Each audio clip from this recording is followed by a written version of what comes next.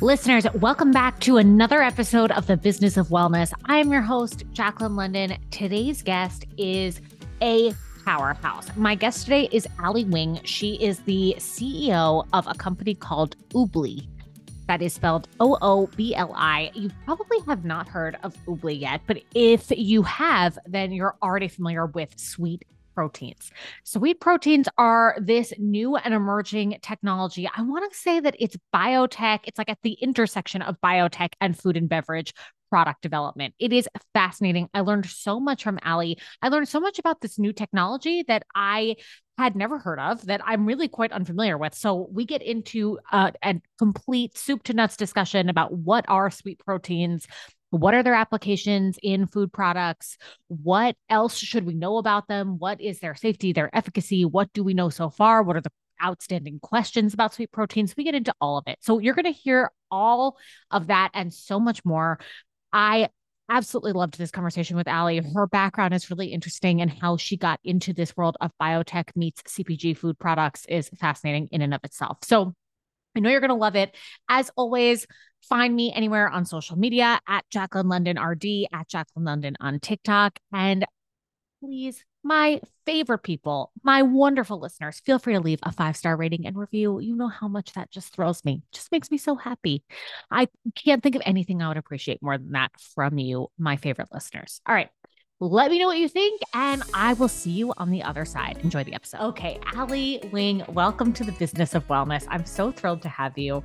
What a pleasure. What a pleasure that you're joining me from the West Coast. How are you? Thank you. Thank you for having me. I'm excited to have the conversation and always glad to talk about sweet proteins.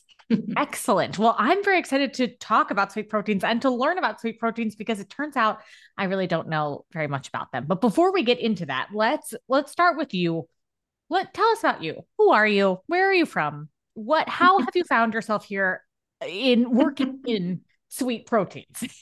Oh, it's a long journey. I won't bore you with the full arc. The short version is I've spent my whole career kind of operating at the intersection of where technology helps disrupt healthy living or get at hacks for healthy living. And that's sort of been my passion. I've now done it in 5 industries, so I'm new to biotech. But I've been in consumer goods, building brands and building solutions around how to get the most out of technology to tackle some of the biggest obstacles we have today in healthy living. And that's what led me here. So where were you? So you were, how do I want to phrase this? How old is the company? How old is Oobli? And what were you doing before you decided to join this team? So Oobli started before me. This is not a company I founded, and I've joined the founders, and they're amazing guys, but it's about 8 years old.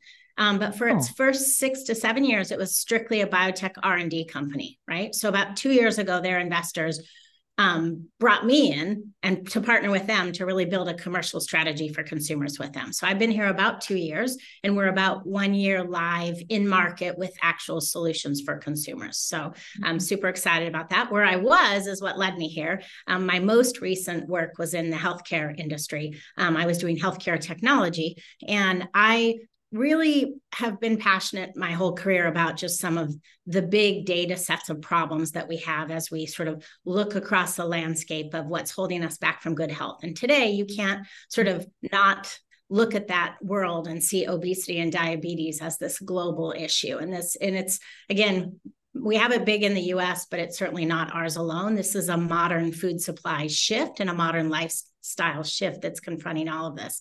And where I was, we were looking a lot of it in healthcare tech, but really my only tools were to medicate you, right? Because really what we did there was just make sure you stayed prescription compliant, because as somebody who ran consumer, I could kind of help you with that behavioral feedback, but I couldn't actually help you get off medication. And so I became convinced that I needed to take a step earlier in the process and work in what I call, which is what we're doing at Oobli, food as medicine, and how to help people make choices that allow prevention for better living, particularly aimed at obesity and diabetes. And that's what led me here. And that's what we're doing with sweet proteins. Wow, that's quite the shift. And also good on you for recognizing that and noticing that. I feel like so much of my work as a dietitian is focused around exactly this, which is saying that there's only so much you can, yes, medication compliance is a necessary component of the treatment and the actual care process for anyone who is currently sick. But what are we doing about people who don't want to become sick and simply don't know necessarily what steps to take in order to That's right. prevent and do anything in the field of prevention? So huge kudos to you Thank you. for recognizing that. That's super Thank you. awesome. Listen, I'm a huge fan.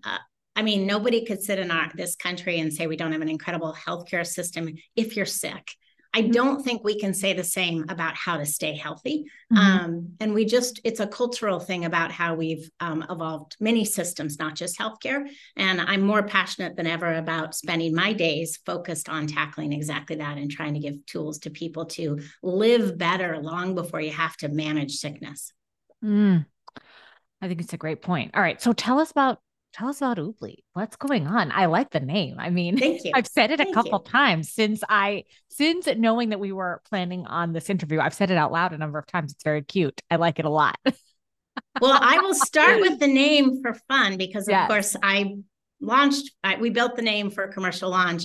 And I love that you just said it's happy. And the reason I'm going to start there is it is a biological normal part of humanity to crave sweets. So the last thing I want to do is offer a solution that's about making people feel bad. And a lot of what we've done around the issue of which parts of our diet need modification in order to tackle things like obesity and diabetes is kind of guilt marketing. And what I think is really important to understand is there is, sugar in and of itself is not bad. The amount we consume is what's bad.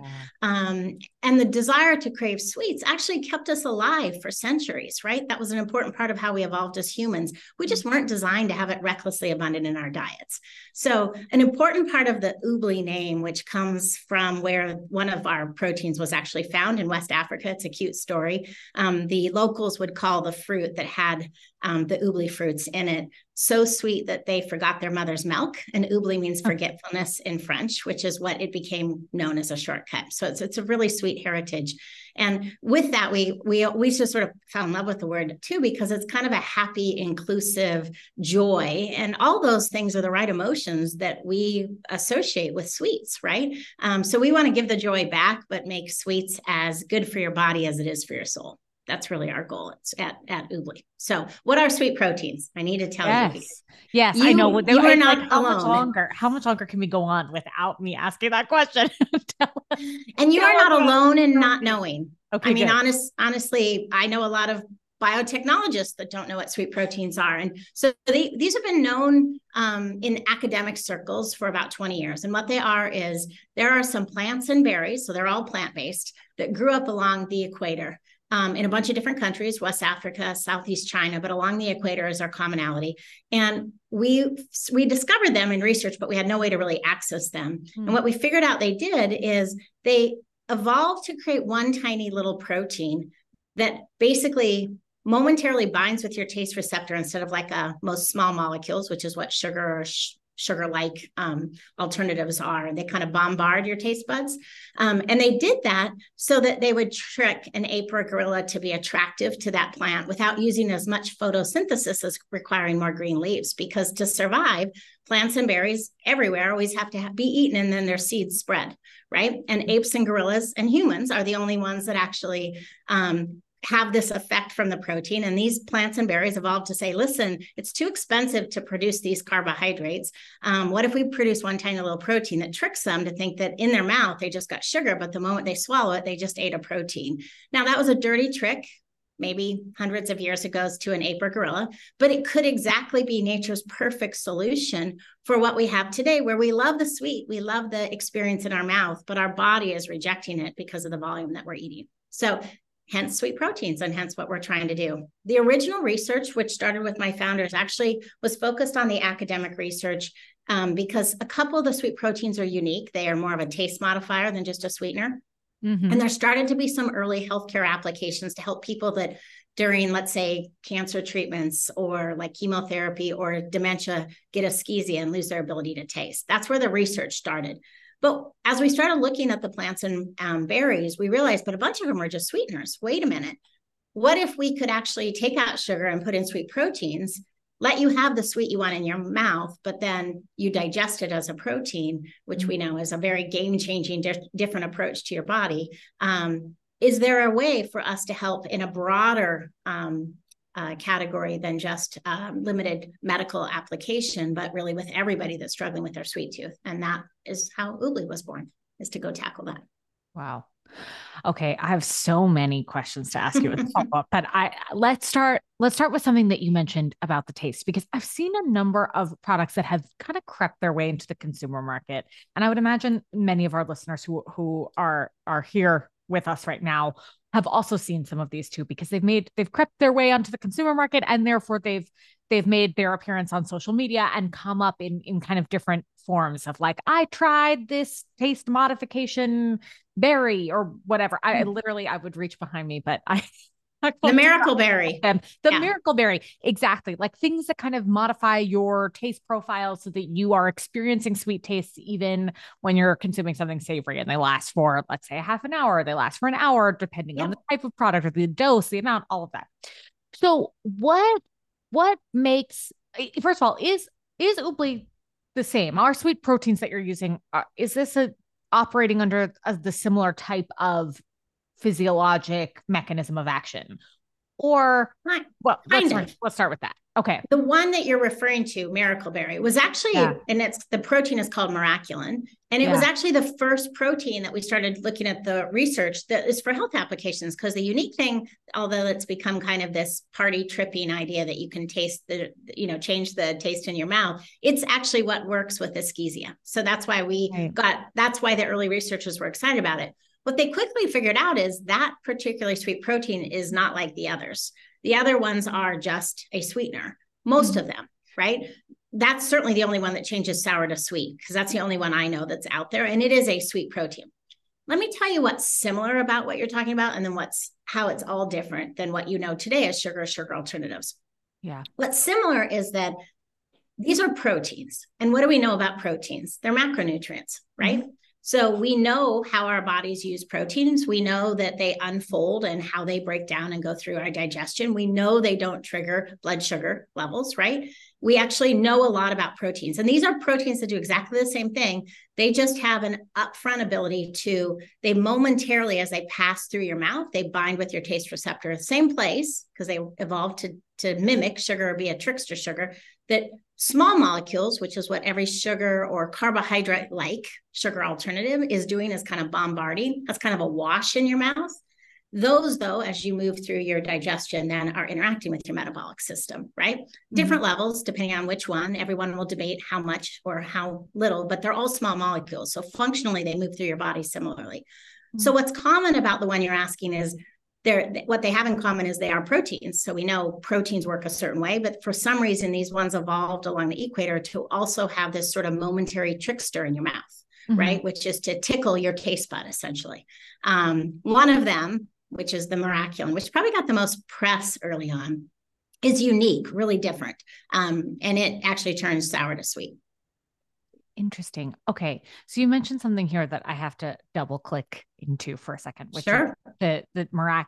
Mm-hmm. Miraculin, the first protein. Okay. Is that it got a lot of press. What would you say is just from your experience, and since you joined as CEO of this company, what's been your experience of bringing a scientific topic and a concept like this to market for consumer press and consumer media and marketing in general? It's not easy, you know. It's really not, is it? No, it's not. Tell us. I mean, I am a career consumer marketer by definition, right? And so I've spent a career trying to meet the consumer where they are. And I think the reason it's complicated is a few factors. And the first couple, we're consumers too, even though we're in our different roles. I think they're sort of fair. And one is, you generally are operating in a very skeptical consumer market today. They're tired of the promise and the lack of delivery, right? Yes. They're also, I always like to say, sort of lost in the sauce. They're confused by the translation of science to our regulatory requirements, whether that's a label, whether that's an NFP, whether that's something that we have to put on a disclosure, because frankly, it's complicated. It's, there are 50 different types of sugar, right? And very few can follow the bouncing ball, right? Yep. So there's a fatigue, there's a skepticism, and then you come at this and you look at the last 20 to 25 years, just in the category of our health, and our health hasn't gotten better, right? So you've got this reverse trend. So I come at this human first, right? So consumer first. I'm not immune to any of those things. And I say, I get it. So our job and our hardest part, even though we're a biotech company, unlocking what I think is nature's best gift for the sweet tooth, which I think is what's cool because it comes from plants, is really actually building the trust with consumers. And that I know is your question, which is how do you take complexity? Because in a way, I have to take people back to biology 101 and remind them what a macronutrient is versus a micronutrient. And most of us don't remember that, right? Most of us don't know. Yes. Most of us maybe never were taught that. So yeah. Right. Yes. Right. So here's my thinking, and this is how we hope to do it. And certainly it's our strategy. There are many instances and different audiences, different formats. Like when I'm talking to an educated dietitian, that I can have a different dialogue. We'll spend that time in education. But really, I think what the game changer is, if you look at this market, it's not just the efficacy of this health solution. It's the fact that generally consumers already trust proteins. They don't really know why they do. They don't really know the science as to why they should, but they generally trust it. And I think the greatest gift that we can offer with sweet proteins is introduce them that proteins, this thing they already trust, can do more than build swell. It can also give them their sweet tooth. And they don't have to figure out the 50 forms of sugar. That, I think, is our pathway for simplicity. And I think simplicity is really important here to regain trust with consumers.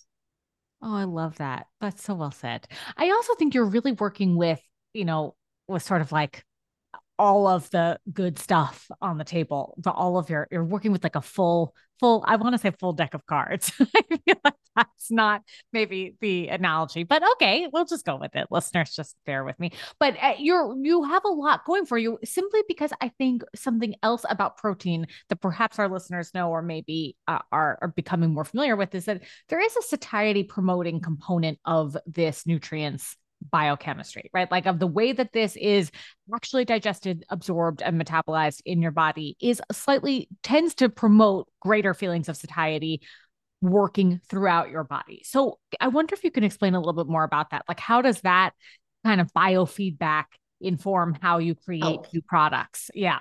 For consumers? Well, I have to put a little asterisk there because I need to educate you a little bit on sweet proteins, because they do have one really interesting characteristic, right? They are 2,000 to 5,000 times sweeter on a weight basis than sugar, which means, so let's say I make a cool sweet protein tea, right? And let's say it's peach tea. Holding up the Oobly tea. Okay. Yes. Right? Excellent. The reality is I'm never in about 16 ounces. Let's say we had a 16-ounce orange soda. I won't pick a name. Let's just say an orange soda would have about 16 to 18 cubes of sugar in it. That would be the equivalent. Right. With sweet proteins and with a beverage, you take the sugar cubes out, you really only have to have about 0.03 to 0.04 milligrams of sweet protein. So it's small. It's always going to be less than 1 gram in the 16 ounce, right? Okay. Yeah. So, and the rest is water. That's the beauty of it, particularly in beverages where you don't have to replace bulking, like in a chocolate bar or something like that, right? It's just water. But I think that's important because inherently everything you just said is true. Proteins are like any protein, so they encourage satiation. And that is actually what we know about their properties. But we're not actually doing protein loading with these because you use too small of amount. So I always get asked the question, are you low calorie? Are you zero calorie? Are you zero sugar? To be honest with you, we're not really trying to be any of those things. We're trying to be healthy.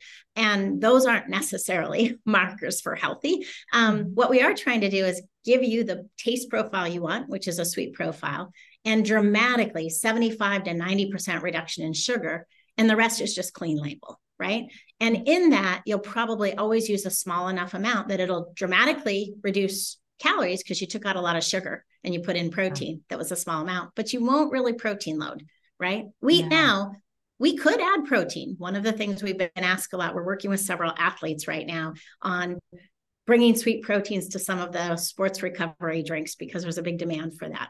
And it would allow them to keep that flavor profile without what a lot of the alternatives create. So they're excited about it. And one of the things they keep asking us is, can we just add in protein? We certainly can, like anybody else, but you wouldn't use a sweet protein that way because it's too intense. So in other words, you would use a different type of protein to actually get the protein load. Whereas with a sugar sweetened beverage, sugar is 4 calories per gram, but you need quite a number of those in order to get the sweet taste into 16 ounces of a beverage. Okay, got it. So in other words, sweet proteins are really about sweetening, right?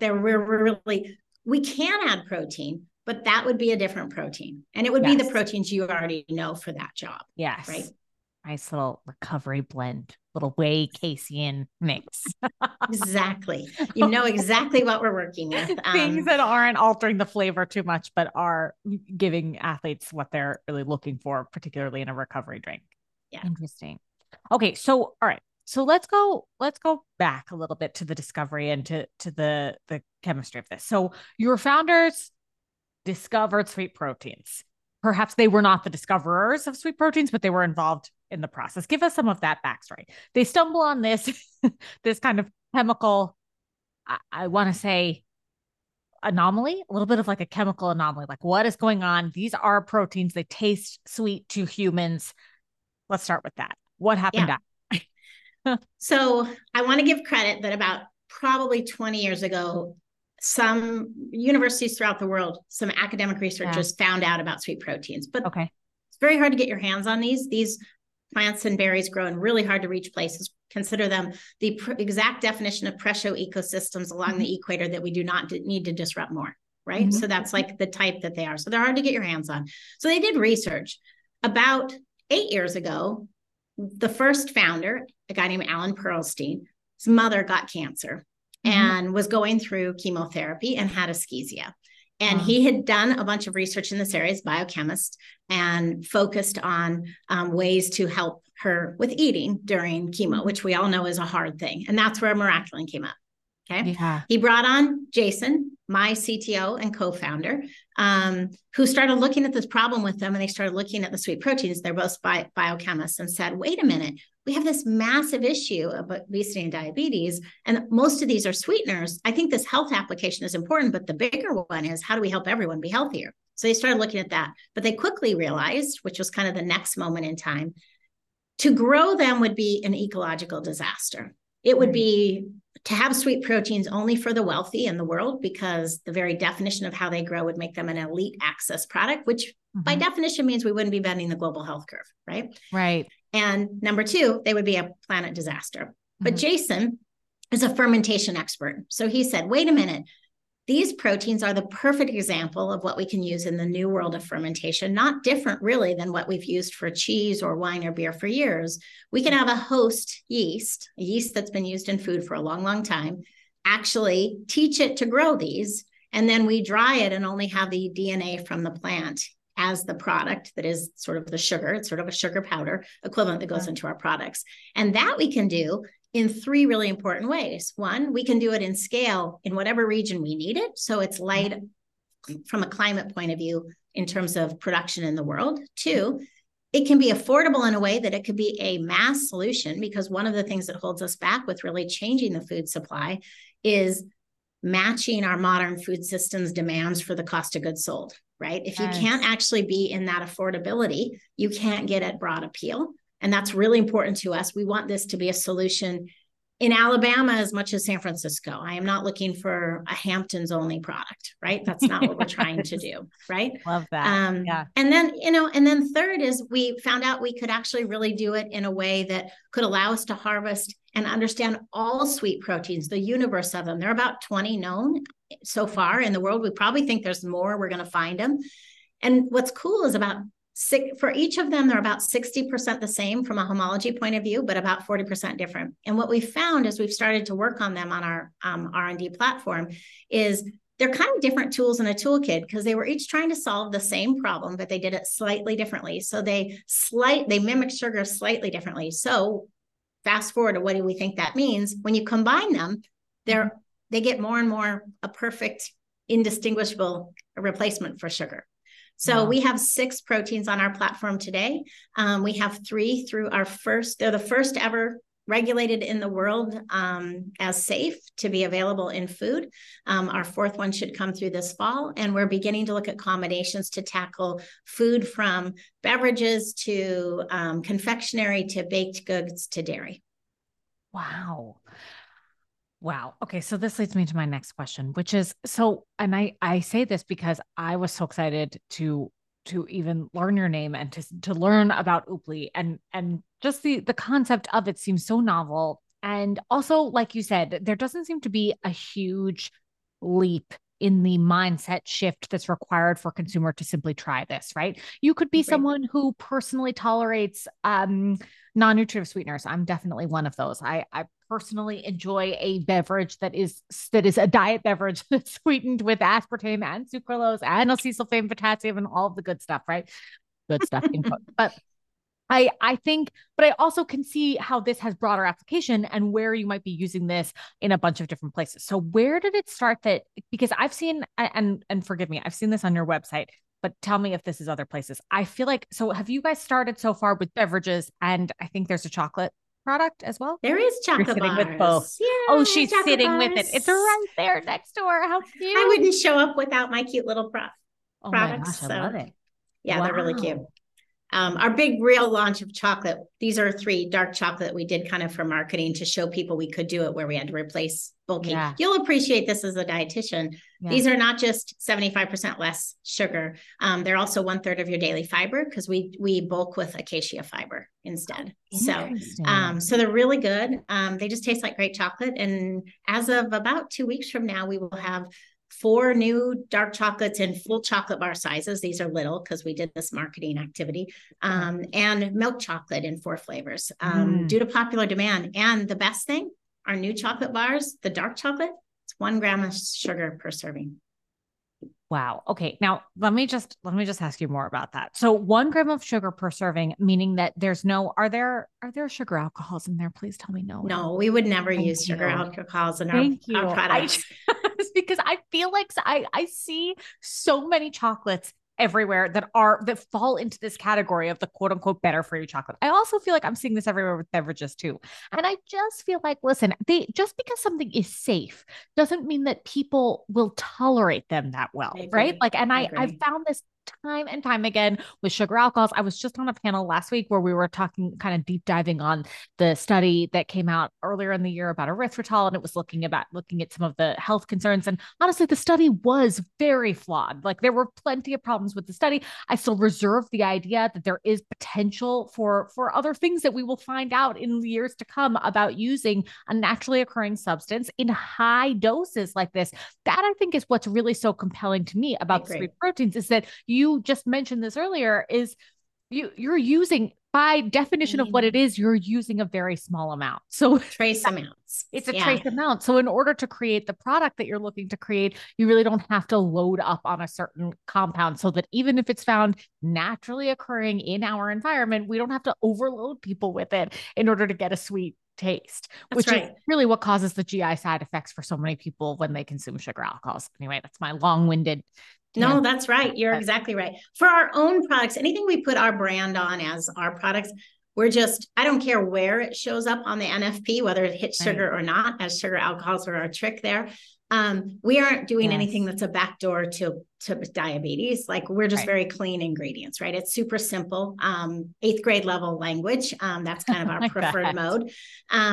But we can also be a rehabilitation tool for any of your sweets. And one of the things we're working with is companies at every size. And we hope they will also remove all of those, but we will at least start to help them down that path to start removing those things and what they use sweet proteins to try to change that taste profile. So why first beverages and then chocolate? Where did that concept start? And I feel like you had a role in that. I did. Well, a couple things. I mean, sweet proteins have the central role, right? So there's a little bit of what do we know about them? And there is a product protein fit that's really quick with beverages. Why? Because the only role of sugar in beverages is sweetening. There's no bulking role. There's no other sugar role, right? So when you talk about coming as a solution. We just bring the protein and take out the sugar, and the rest is water, right? So it's a very quick fit. So practically, that is somewhat the inherent nature of proteins, though it can be solved in every product category in something like a chocolate bar. And you know this, 50% of the weight of a typical chocolate bar is actually sugar. It's the bulking role. So when we take all that out, we don't just have to replace sugar. We had to make decisions like acacia fiber, right? So formulation process to make it the chocolate you've always tasted takes longer, right? So that's a practical part.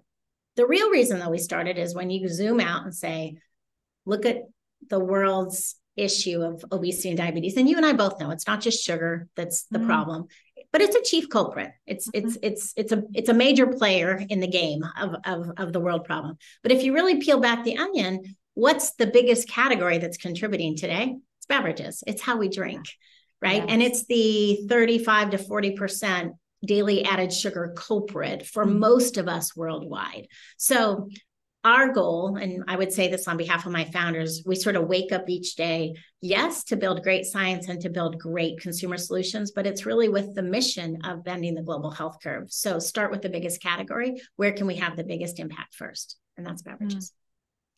Wow, I love that. All right. So let me ask you this, because just zooming out for a second, something that I have often found that comes up in the conversation, and not to compare carbohydrates to proteins, but I will for a moment, or pseudo carbohydrates to proteins, but carbohydrate-like. Exactly. When it comes to non-nutritive sweeteners, what I find myself talking about so much, and when I hear from others in CPG in the space who are talking about the benefits of their product that is sweetened with a, let's say, monk fruit or stevia or anything, whether it is a quote unquote natural non-nutritive sweetener or it is an artificial non-nutritive sweetener like the ones I named before.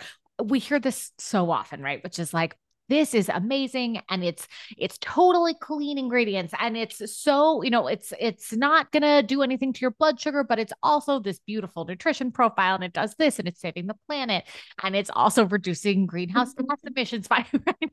And you can, if you drink enough of it, you can also fly to the moon, right? Like we get a lot of this type of marketing. But one thing that I have often found is sort of my kind of like hill to die on when it comes to the topic of the overconsumption of sugar in the American diet is that so many of these products that are out there are attempting to solve a problem that is very much understandable. And I think you're so spot on with what you said about starting with beverages. And that shows everything as to why it's so important. The number one source of added sugar is beverages. But I also have to ask you, when it comes to so many of these products, I just think to myself, these are all great. And so many of them will continue to succeed or not because of their taste, because of their marketing, because of their distribution, because of so many other factors, right? But a lot of them perhaps should not exist simply because the place that people are consuming added sugars in their everyday eating patterns is not from the sugar that they're knowingly consuming. It's from the sugar that they just don't. All the hidden sugar. Exactly. Right. And I find myself working with people on this all the time. And I have to say the huge benefit of you starting with beverages is that it really meets my needs as a dietitian, right? Is that so often I will say, let's just start with the beverages. Let's just look at what you're actually drinking in a day and start there. And we've already done so much work just by our third, fifth session, just by starting in that place. But what about for the consumer demographic at large? If so much of the sugars that we're consuming are from unknowing sources or things that we didn't necessarily choose to consume because we thought that they would be sweet, where does Oobli fit in that? And how do you attempt to kind of solve this larger issue? I definitely don't think the problem as big as we have it today. And just we look at it's the intersection of kind of how we've disintermediated health from our diet, right? Like our bodies from our diet, how we've evolved our modern food supply, probably with an over-index on creating demand and reducing COGS. And then we intersect that with a healthcare system that's probably superpower is fixing us when we're broken, but not keeping us healthy, right? So you look at all those, and I will not tell you that what we're going to do will be a big bang moment. This is a beginning of a big movement that sits right along with people being aware of I always say it's still the eighth grade or kindergarten rules, whichever ones you adopt in your house. Everything's still about moderation. Can you pronounce it? Is it bright color? It is, nothing's really going to replace that in terms of our overall health. Yeah. So I don't think that anything we can do is a one movement. So what I'm focused on is what I can do over the next 10 to 20 years. And that next 10 to 20 years is to take a place where consumers already have identified a trust, where they're really otherwise pretty skeptical, fairly so, and build on it to give them a way to start to look to be a more educated consumer that goes past the NFPs, right? Which is, how do I get the overall thing less sugar and start to be marked and identified as with sweet proteins? Because if I'm getting my sweetness from proteins, I can actually have a pathway to health. And that's a big game-changing change for us. I don't think it's an overnight thing. I do think it's hard for all the reasons you just said. I always tell people in my own world, I don't actually think the hard part for most people trying to reduce sugar is to cut out dessert. It's to actually take a look at their wholesale diet and say, where are they getting sugar in all the places they don't think they're getting it, right? Totally. And that's a much harder one, because when you and I were little, 20 years ago, what we got is the amount of sugar in our breakfast yogurt. It's very different that's in it today. That's true in our dressings. That's true in our ketchup. That's true in our cereals. It's across all the board. And that's because it's been an industry growth. I don't think anybody woke up to be bad, but everybody's job was to sell more and to create habits. And guess what? We're biologically designed to crave it. So we crave more the more you give us, right? That's all human nature. It's just the perfect storm. So when I step back and look at this world, I really spend time not trying to demonize anybody in the sugar or sugar alternative space. I think of sugar a lot like I do fossil fuel. It's a really important crop. It's done so many good things for us. We just need to upgrade its role. It needs to be an input into our process, not an output in all of our foods, because our bodies are failing as a result of that. And the problem with most sugar alternatives, while I respect the research and the goal of trying to figure out how we're going to not be so dependent upon this craving, is they're all walking down the same alley of carbohydrate light. And that's actually where our body's failing, right? So they might have, and a lot of them do, good debates. I won't get into all the clinical research debates that are out there. We both know that there are puts and takes in all of those. The best they can say is their degrees of more or less of how a carbohydrate or carbohydrate-like molecule moves through your body. We know what proteins do, and they're a game changer. So they operate differently in your body. So I just always say, listen, they're debating that, and there's good reason that they're debating it, because we should be paying attention to it. But they're all kind of operating in a really complicated category of gray, levels of gray. Proteins are proteins, and we want to keep leaning into where we know they're good for us for some of these things that we could really liberate our diets with. And we think sweet tooth can be best be liberated with a protein. I love that. So what is the focus of Oobli right now, today? It's October 23rd. We're recording this. Well, what's your current focus? Because I respect this so much. I think it's such a unique product and such a unique scientific tool. And I think the way that you're describing this is mostly inspiring to me, because I think it is that the tool is like the perfect word. It's another tool to help us better inform how we're going to approach prevention at large. That's right. I think you make a great case for that. So where are you guys right now? What's happening? My most important thing is things like exactly this conversation. It's about educating. The single most important thing we can do is to spread the word. Most people know proteins. They've never heard of sweet proteins. Most people say, like a protein, like a sugar, like a protein, like a sugar. No, actually just a sweet protein, just still a protein. It's a new concept. So it's spending time to be in the conversation and to make the facts accessible, right? And we do that through video, through podcasts, through news, through blogs, all sorts of things. We're doing every type. Match that with the single next most important thing we need to do. We're in food, right? Yeah. Get people tasting. Tasting is believing. At the end of the day, no matter what I do, if it doesn't taste great, we won't have followers, right? So right now, if you actually go on our website at oobli.com, you can actually get a free 6-pack from us if you listen to an educational video by Dr. Ryder explaining the 101 of proteins. Now, we can't actually just send it to anybody. And our goal is not everybody wants to understand. And it does take an investment of time to kind of understand some of the basics. So if you want to and learn more, we send you a free 6-pack. Why? We want your feedback. At the end of the day, there isn't a product with sugar in it that we can't ultimately be a rehabilitation tool for. And we intend to do that. At the same time, products are full of tastes and preferences that have nothing to do with sugar. And so it's good to start letting people start to taste it in its different forms. Some will be some consumers' favorite products. Some will be others. I get lots of feedback on our chocolate about people that think it's too dark of a chocolate or too thick. And that has nothing to do with sweet protein. That's just the chocolate bar we have out or the thing they love about it, right? So food is full of different segments and preferences. And the more we can get out having people eat it, try it, taste it, and become familiar with it, the more we think that's going to be a pathway for people understanding why this can be a beacon for their health. What's so interesting to me is based on your background, I love, and I also have questions about you. I think it's so brilliant to say that you're in biotech, right? Because you are in biotech. I mean, that is literally what it is. I mean, there's no other word for it. But at the same time, I wonder if you ever get like, are people ever like, you're in biotech, but it's a food product? Like, do you ever get that kind of like disconnect? You do. Right. For sure. That's why I'm very clear always to say we're working with a non-GMO and we're plant-based. Because do you really want a science project in your food? Most people, we just don't really like the idea of that. Why do I think science is important in food supply? It's critical. It's all of food. Yes. It's all of food and it's in all our food anyway. So whether we think it or not, even the best food is the way we grow it is full of science today. So it's an important part of it. I also think as we look at the world, part of what's led up to our sort of what I consider our food ghettos, our lack of access or sort of the volume of low nutrient foods for lower income families has been this COGS piece. And so when we think about how do we scale businesses going forward, let alone not wanting to destroy the planet any more than we have, right?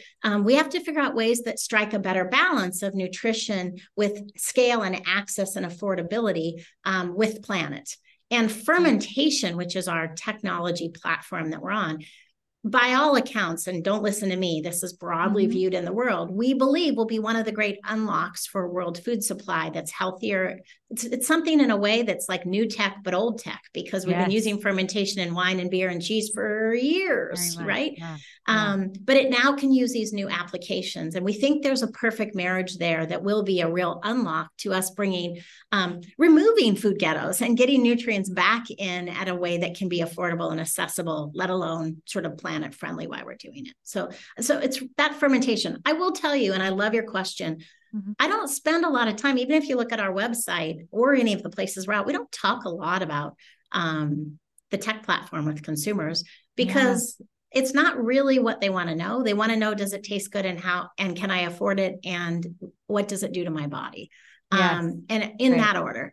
And the reality is that's really where we'll spend most of our time with consumers, but it's important in conversations like this, people that are working with people that are trying to tackle it to help us with the education, right? And there we will openly always talk about the platform because it's also a beautiful part of the solution that we're really excited about. We wouldn't have this plant solution without technology because you couldn't grow them enough. They would be really inaccessible to the average person, right? And what we don't need is more of sort of just for the wealthy playground, right? We really do need, all communities to have access to betterment. And I go to bed every night really with this idea that it scares me. I am passionate about the world and climate. And I grew up with parents that were farm to table before anybody had words like that because they were old farming families, right?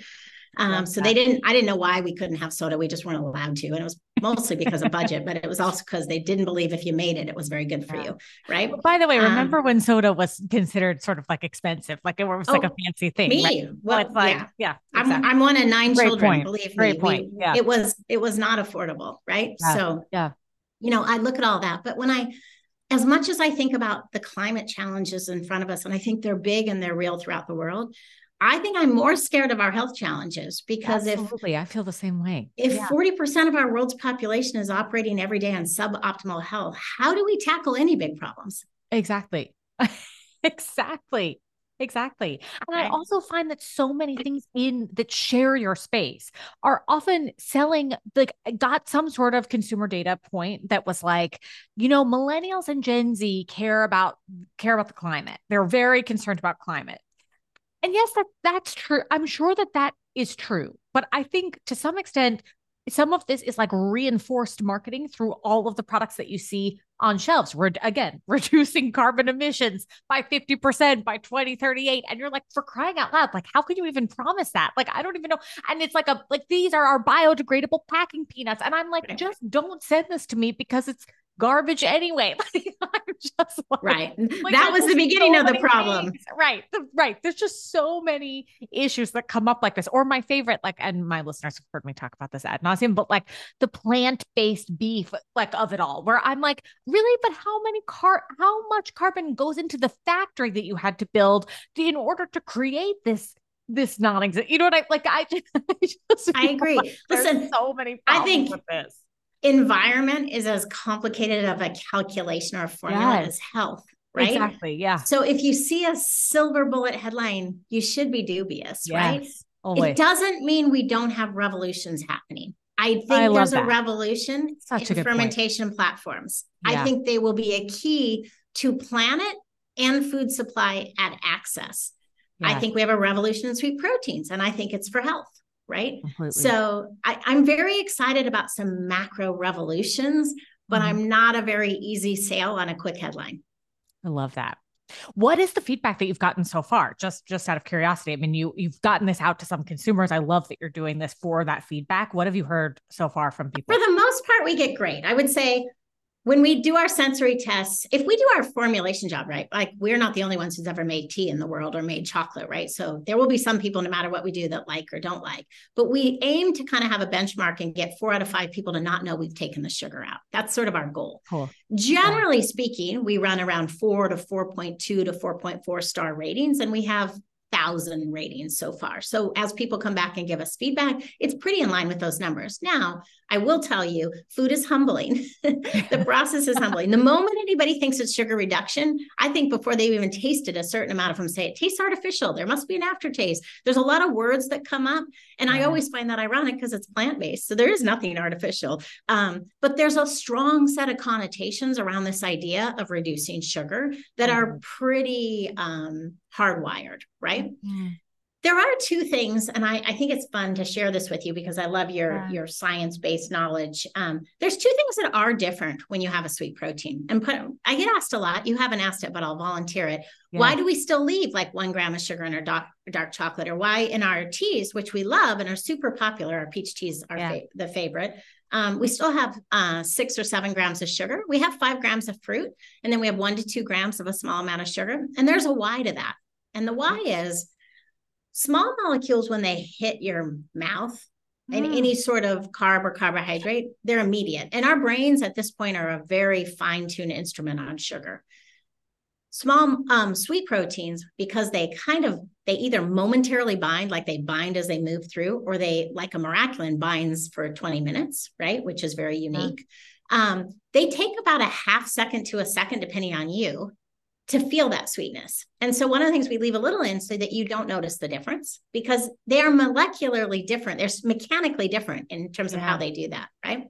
And then, of course, because they bind, if we overdose it, if we get it wrong, you'll feel like you have a little bit of sweetness in your mouth afterwards. Now, that's just like I always say, I feel somewhat the same way if I drink 54 grams of sugar in a drink and I'm done drinking it, I still feel like I have sugar. So I'm not sure that's unique, but you're more aware of it if you're trying to reduce sugar because you've got such a small amount of sugar that it's a sweetness. And that's us just getting it right. So a lot of what we're listening to now is, where do you want the sweetness level? How much of the sweetness can we do with proteins? We know in general, it's about on the low end, 70% reductions. And we think we can go up to about 90% where you don't notice either one of those, either a slight delay or a slight linger of the sweetness. Not an aftertaste because it's just sweet. There's no artificial. It's just a linger. So interesting. So, okay. So this is really, this is really getting into the weeds for a second. Listeners, just bear with me. But like, I'm thinking about back to biochemistry for a second. It's like when you first get sweet taste on your tongue, it's really in the front of the tongue. Like, so is this more like in the back Like, would you say that this is like more in the back of your mouth, which is where I could see people then being convinced that it's an aftertaste versus it's just hitting in a different part of your mouth, right? We're in the middle of doing predictive AI modeling on the whole taste molecule, right? And the way we experience taste. It's still really in the front of your mouth. It's just that even in the front, there's a back to the front, right? Yeah. That's still your taste receptors, your T1 and R2 taste receptors are this kind of little molecular web, right? And the way any small molecule does is it just kind of bombards. The reason why you feel it at the front is because it hits the first ones at the front, because it just bombards. Sweet proteins, each one different by each plant or berry, has figured out which part of it to bind with. And that's still all happening at the front, but just even a quarter second to a half second perceptible delays of which part of the front, because it actually operates with it slightly differently. And really the amount is again, we don't see it a lot, but we're very sensitive to it because people they have such strong connotations with whether it's aspartame or stevia, as we hear about a lot, or monk fruit or anybody, and what it does in their mouth. So there's a lot of association, which people immediately think is either artificial or not plant-based or whatever. So we're super sensitive to that.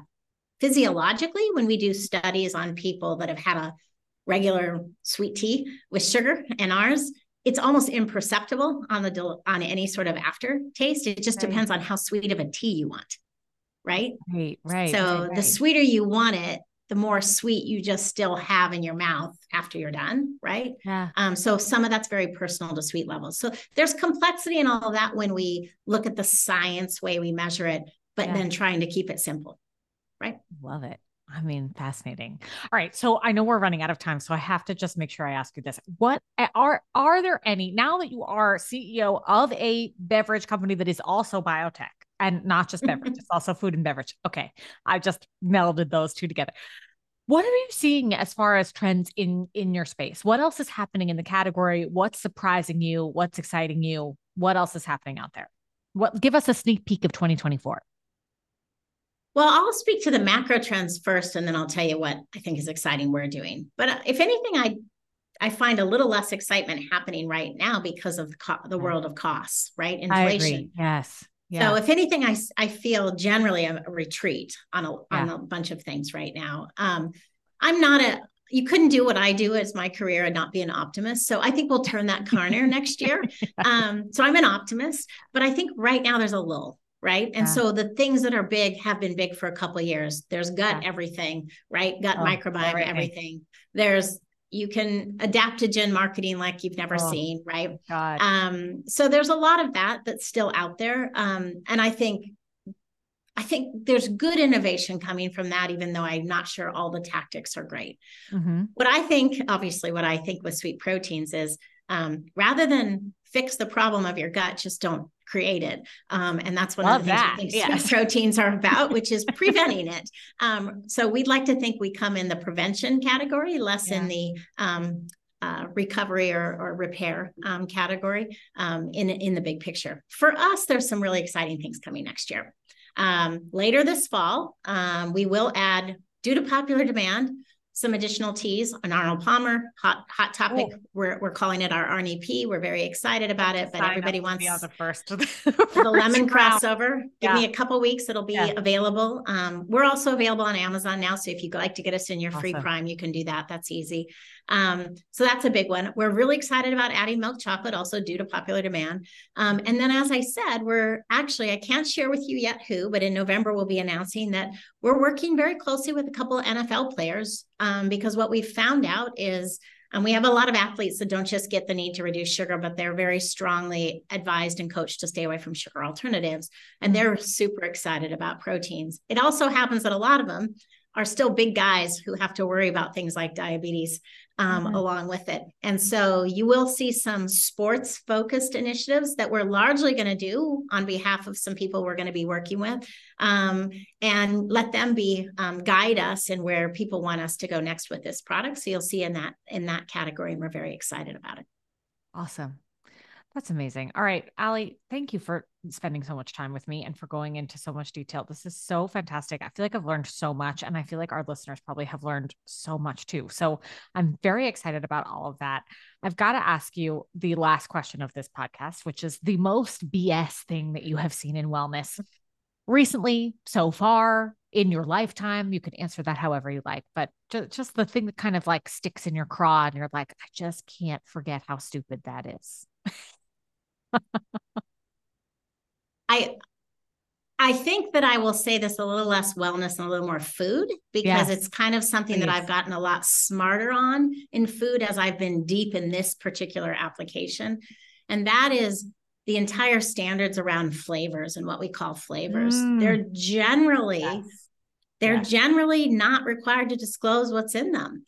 And they are often and do market as a particular thing, but that may be 10% of what the flavor is. And mind you, flavors by definition, as opposed to an ingredient, are in small amounts, but small amounts in a lot of things, we should understand what's in them. So I'm a little surprised at the standard or the lack of standard from a transparency point of view in some of what we allow as flavors in things today.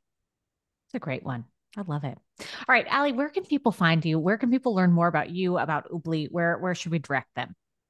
Well, first of all, thank you for having me. It's been an absolute pleasure. And I would love for people to check us out at oobli.com. It's OOBLI.com. And a couple really great things right now is you can still get your free trial if you listen to an educational video. We encourage you to sign up for, if you're not a sweet tea lover, that's okay. We're not going to be offended. Sign up for our list and we'll be announcing which products that we're releasing, as well as we're releasing with maybe one of your favorite brands, because we're working with many big companies across the industry right now to help rehabilitate their foods. We're excited about that, and we're excited to let you know where and when those will be available. Lots will be coming over the next year. And we also have a lot of good content and resources in our blog. We work with an incredible scientific advisory board. We're working really hard to bring facts to the surface because there hasn't been much known about sweet proteins. And we welcome the challenge. If you have questions, send them our way. We love it. So cool. Thank you so much. Thanks so much for listening to The Business of Wellness. I'm your host and executive producer, Jacqueline London. Remember that advice provided on this podcast is based on my application of research and practice as a registered dietitian and should not replace medical advice provided by your physician. If you like what you're listening to, please follow the show, leave a 5-star rating, and share something you loved from today's episode by leaving a review. This podcast only grows with your support. So if you enjoyed this episode, share it far and wide. It may be the one thing someone needs to hear to start building that roadmap today to secure a healthier, happier future. That's it for now. So until next time, cheers.